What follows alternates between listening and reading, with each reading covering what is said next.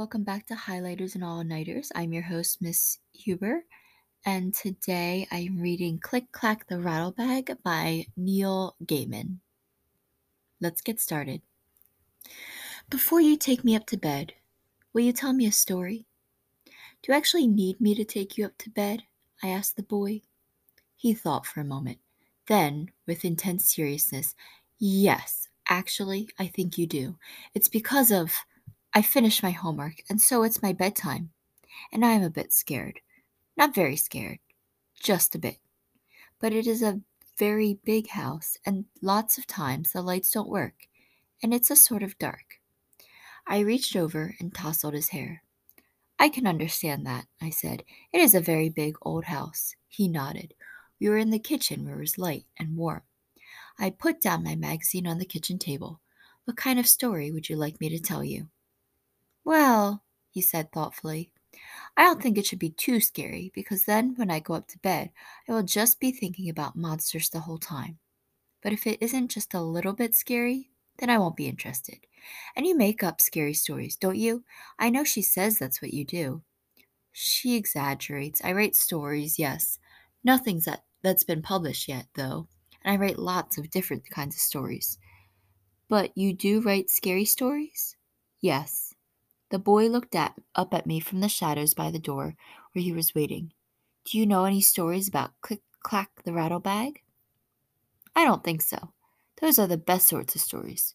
Do they tell them at your school? He shrugged. Sometimes. What's a Click Clack the Rattlebag story? He was a precocious child and was unimpressed by his sister's boyfriend's ignorance. You could see it on his face. Everybody knows them.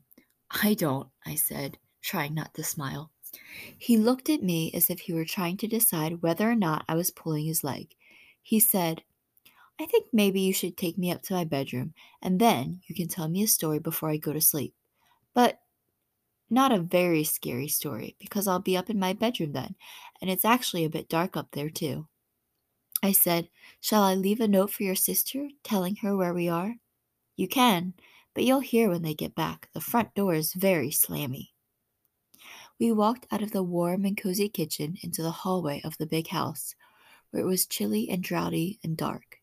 I flicked the light switch, but nothing happened. The bulb's gone, the boy says. That always happens. Our eyes adjusted to the shadows.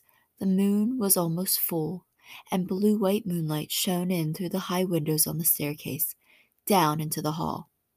We'll be all right, I said. Yes, said the boy soberly. I am very glad you're here.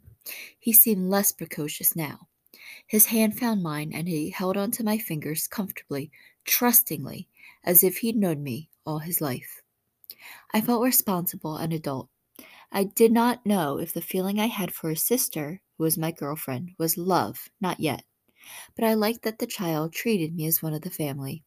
I felt like his big brother, and I stood taller, as if there was something unsettling about the empty house I would not have admitted and if there was something unsettling about the empty house, I would not have admitted it for worlds. The stairs creaked beneath the threadbare stair carpet. Click-clacks, said the boy, are the best monsters ever. Are they from television? I don't think so. I don't think any people know where they come from. Mostly, they come from the dark. Good place for a monster to come. Yes. We walked along the upper corridor in the shadows, walking from a patch of moonlight to patch of moonlight. It was a really big house. I wished I had a flashlight. They come from the dark, said the boy, holding on to my hand. I think probably they're made of dark, and they come in when you don't pay attention. That's when they come in. And they take you back to their not nests. What's a word like that's like nests, but not? House? No, it's not a house. Lair? He fell silent. Then, I think that's the word, yes. Lair. He squeezed my hand. He stopped talking. Right, so they take the people who don't pay attention back to the lair. And what do they do then, your monsters? Do they suck all the blood out of you, like vampires? He snorted. Vampires don't suck all the blood out of you. They only drink a little bit, just to keep them going and, flying around. Click-clacks are much scarier than vampires. I'm not scared of vampires, I told him. Me neither.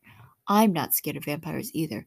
Do you want to know what click-clacks do? They drink you, said the boy. Like a Coke?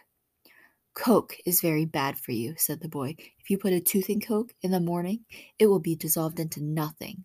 That's how bad Coke is for you, and why you must always clean your teeth every night. I'd heard the Coke story as a boy, and had been told as an adult that it wasn't true, but was certain that a lie which promoted dental hygiene was a good lie, and I let it pass. Click-clacks drink you, said the boy. First, they bite you, and then you go all ishy inside. And then your meat and all your brains and everything except your bones and your skin turns into wet, milkshakey stuff. And then the click-clacks suck it out through the holes where your eyes used to be. That's disgusting, I told him. Did you make it up?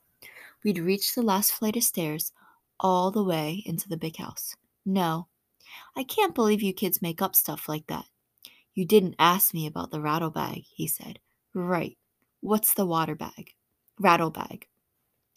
Well, he said, sagely, soberly, a small voice from the darkness beside me. Once you're just bones and skin. They hang you up on a hook and you rattle in the wind. So, what do these click-clacks look like? Even as I asked him, I wished I could take the question back and leave it unasked. I thought, huge spidery creatures like the one in the shower that morning. I'm afraid of spiders.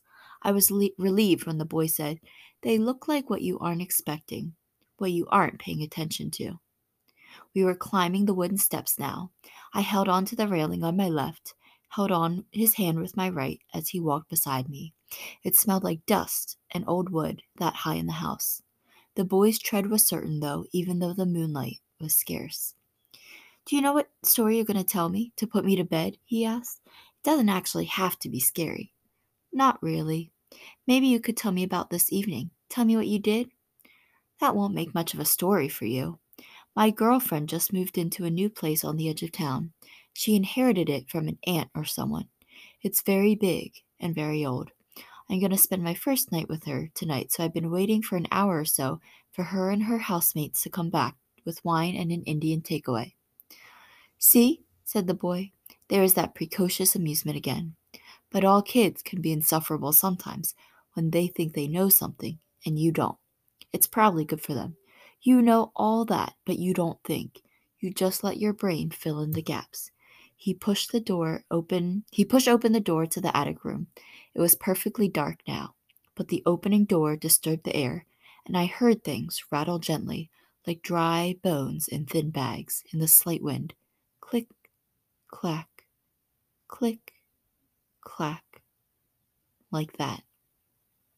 I would have pulled away then, if I could, but small, firm fingers pulled me forward, unrelentingly, into the dark.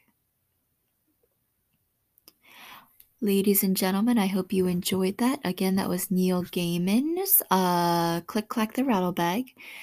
This has been Highlighters and All-Nighters with Miss Huber, and I hope you enjoyed that. Adios. Bye-bye.